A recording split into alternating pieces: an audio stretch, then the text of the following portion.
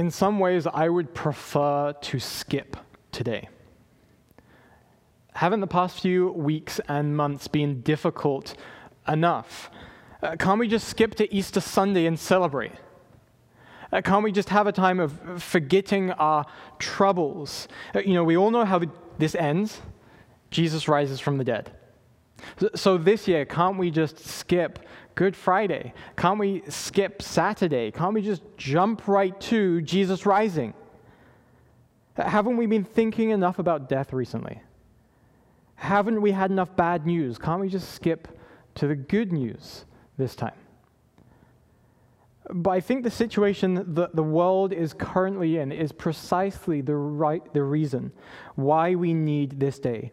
We need to remember and think about the death of Jesus, why it was necessary, and why he accomplished it. Because there is no resurrection without the cross. There is no forgiveness without the cross. There is no defeat of death without the cross. There's one song called "The Wonderful Cross" that sees the tension in all of this. It says, "Did ever such love and sorrow meet? The cross bids me come and die and find that I may truly live." It's the beauty and the shame. The cross is a paradox. The sinless Savior bears our sin. By his death, death is defeated. The Creator is killed by his creation. The living Son of God dies.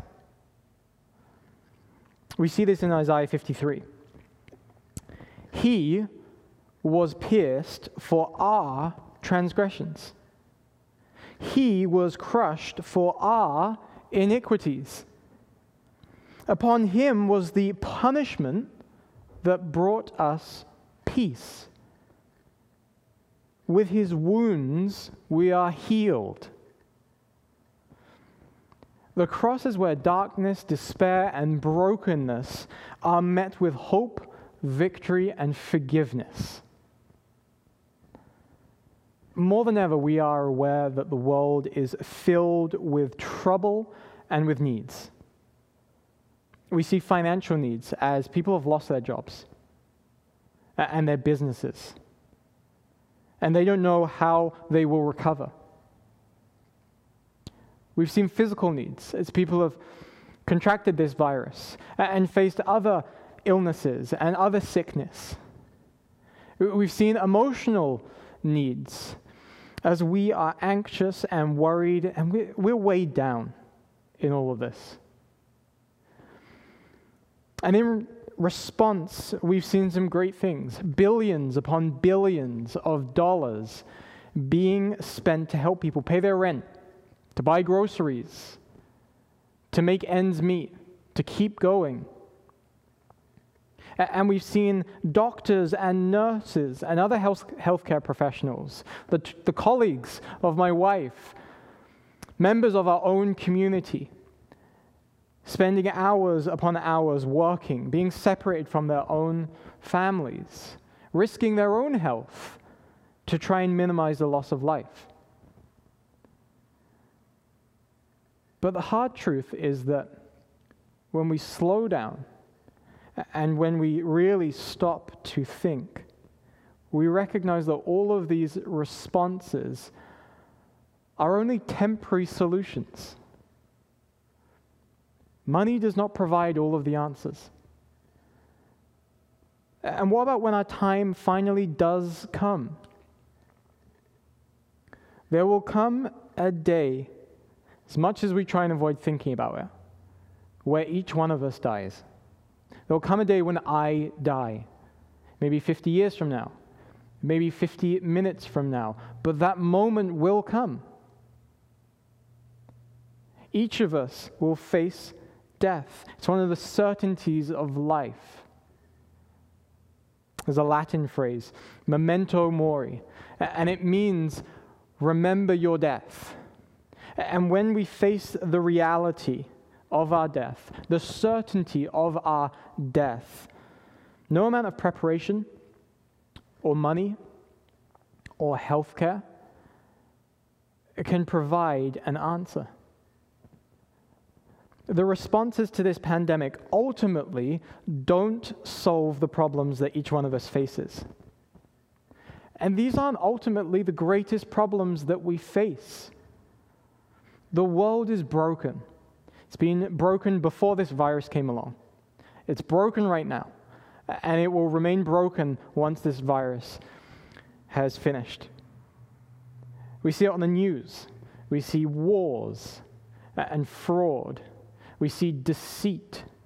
We see lust. We see hatred among people. We've heard a lot about the positive responses that we've seen in the face of this pandemic. And it's a testament to the grace of God that we have seen generosity and sacrifice and hope.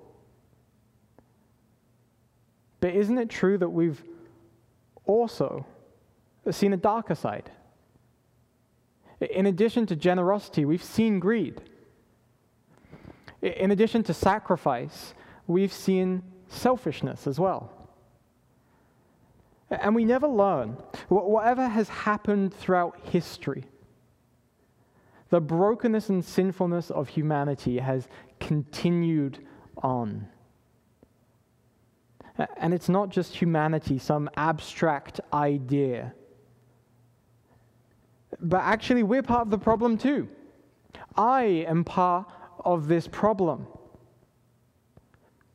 G.K. Chesterton once answered a newspaper article that was asking, what is wrong with the world? And he submitted the answer, "Dear sir, I am."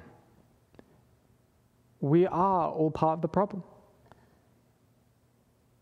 Over the past weeks, I've been more likely to reach for my phone and to check the news than to reach for the Word of God. I've been more likely to talk and offload my worries and problems with others than to turn to God in prayer. I've been more distant. I've been less understanding and patient with others. This whole situation has reminded me of my own sinfulness and my own brokenness, as well as the brokenness of the world. When we look to the cross of Jesus, we see that there is an even greater need than everything that we are facing right now. It goes deeper than our health, it goes deeper than our wealth. And if we're honest with ourselves, we know that this is true when we look at our own lives. We haven't lived perfectly. We've been selfish. We've been proud. We haven't lived right before the eyes of God. We haven't even lived perfectly up to our own standard of right and wrong. We've been hypocrites. And we can try to prolong our life, but death will come one day. And when it comes, we will face judgment for how we have lived.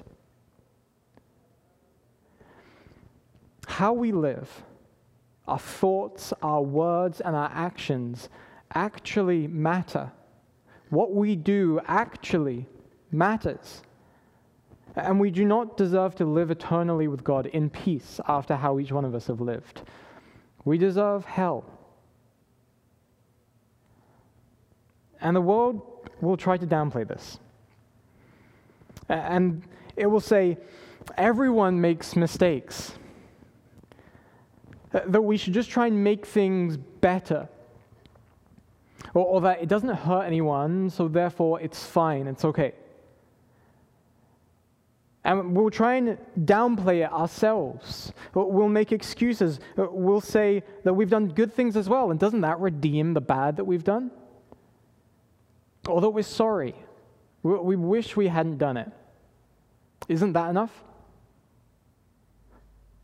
or that we've been stressed, and we wouldn't usually act this way. And yet God says through Paul, quoting the Old Testament, "None is righteous. No, not one. No one understands. No one seeks for God. All have turned aside. Together they have become worthless. No one does good, not even one." And later in the same book it says, "All have sinned and fall short of the glory of God. And the wages of sin is death." When compared with the perfection of God, we all fall far short. All of us have failed in some way. All of us are in need of someone to save us. And the closer and closer we come to death and judgment, we should be even more aware of this. Each day that passes by. One of the ways that we can tell how bad the situation in the world is right now is by the response. The money, the time, the effort, and sacrifice that's going into countering the economical and the physical effects of this virus. Nurses and doctors are coming out of retirement. Stores are closed across the world. People are being told to stay inside, that you can't leave your homes. We can tell how severe a need is by the response that is necessary.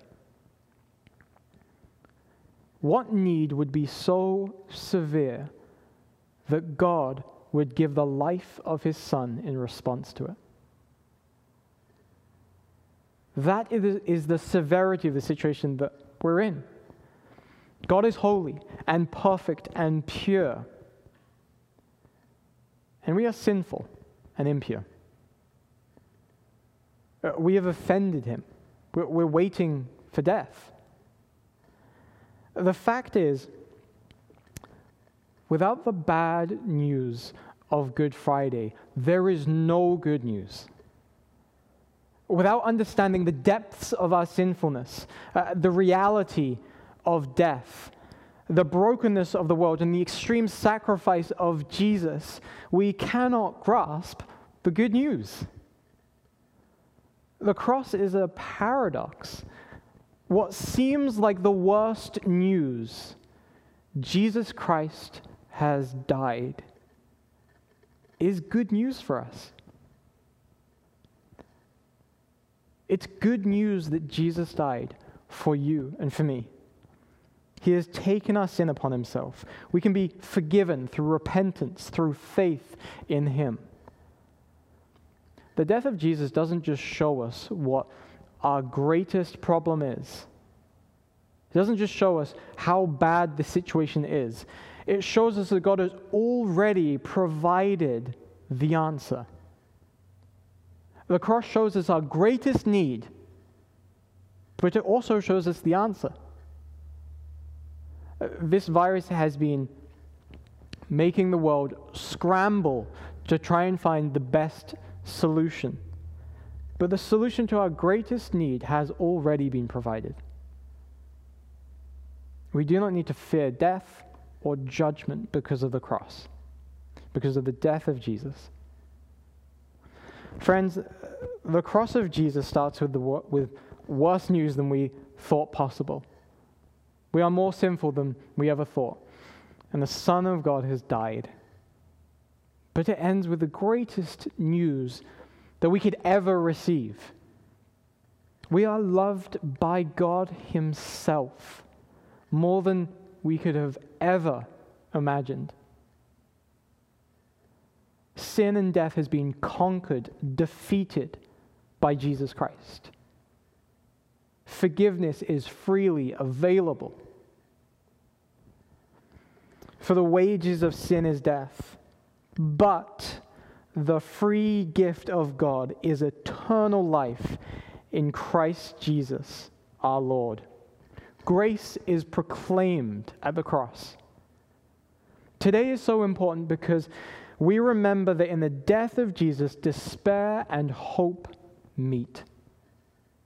There is nowhere to hide for us. We come face to face with the reality of the consequences of our sin. There are no excuses. We are laid bare. We are exposed. But Jesus doesn't turn us away. He has every right to, but he doesn't. He calls you to come to him. He lays down his own life so that you can have life. Hope conquers despair. That's the message of the cross. In a world full of troubles, we are given hope.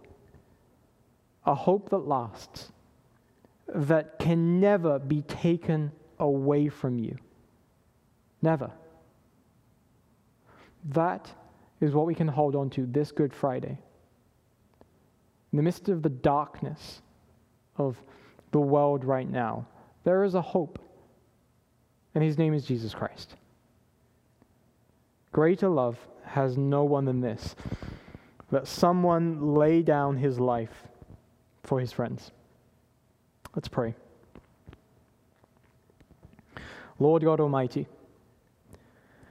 creator of heaven and earth, you are righteous, just, holy, and pure. You are love, and you are light. You cannot dwell with evil, but you have made a way for us to be pure in your sight. Death is the last enemy, but you have conquered death. We are stained with sin, but you wash us white as snow. Your Son Jesus died, but now he lives and reigns. You seek the lost, and you welcome us with open arms. You love us even though we have not loved you. You offer us grace when we do not deserve mercy. Help us to turn from our sin, Lord. Help us to call on your name while you may still be found. Help us to trust in you. Draw near to us as we draw near to you. Forgive us our sins. Have mercy upon us, O Lord.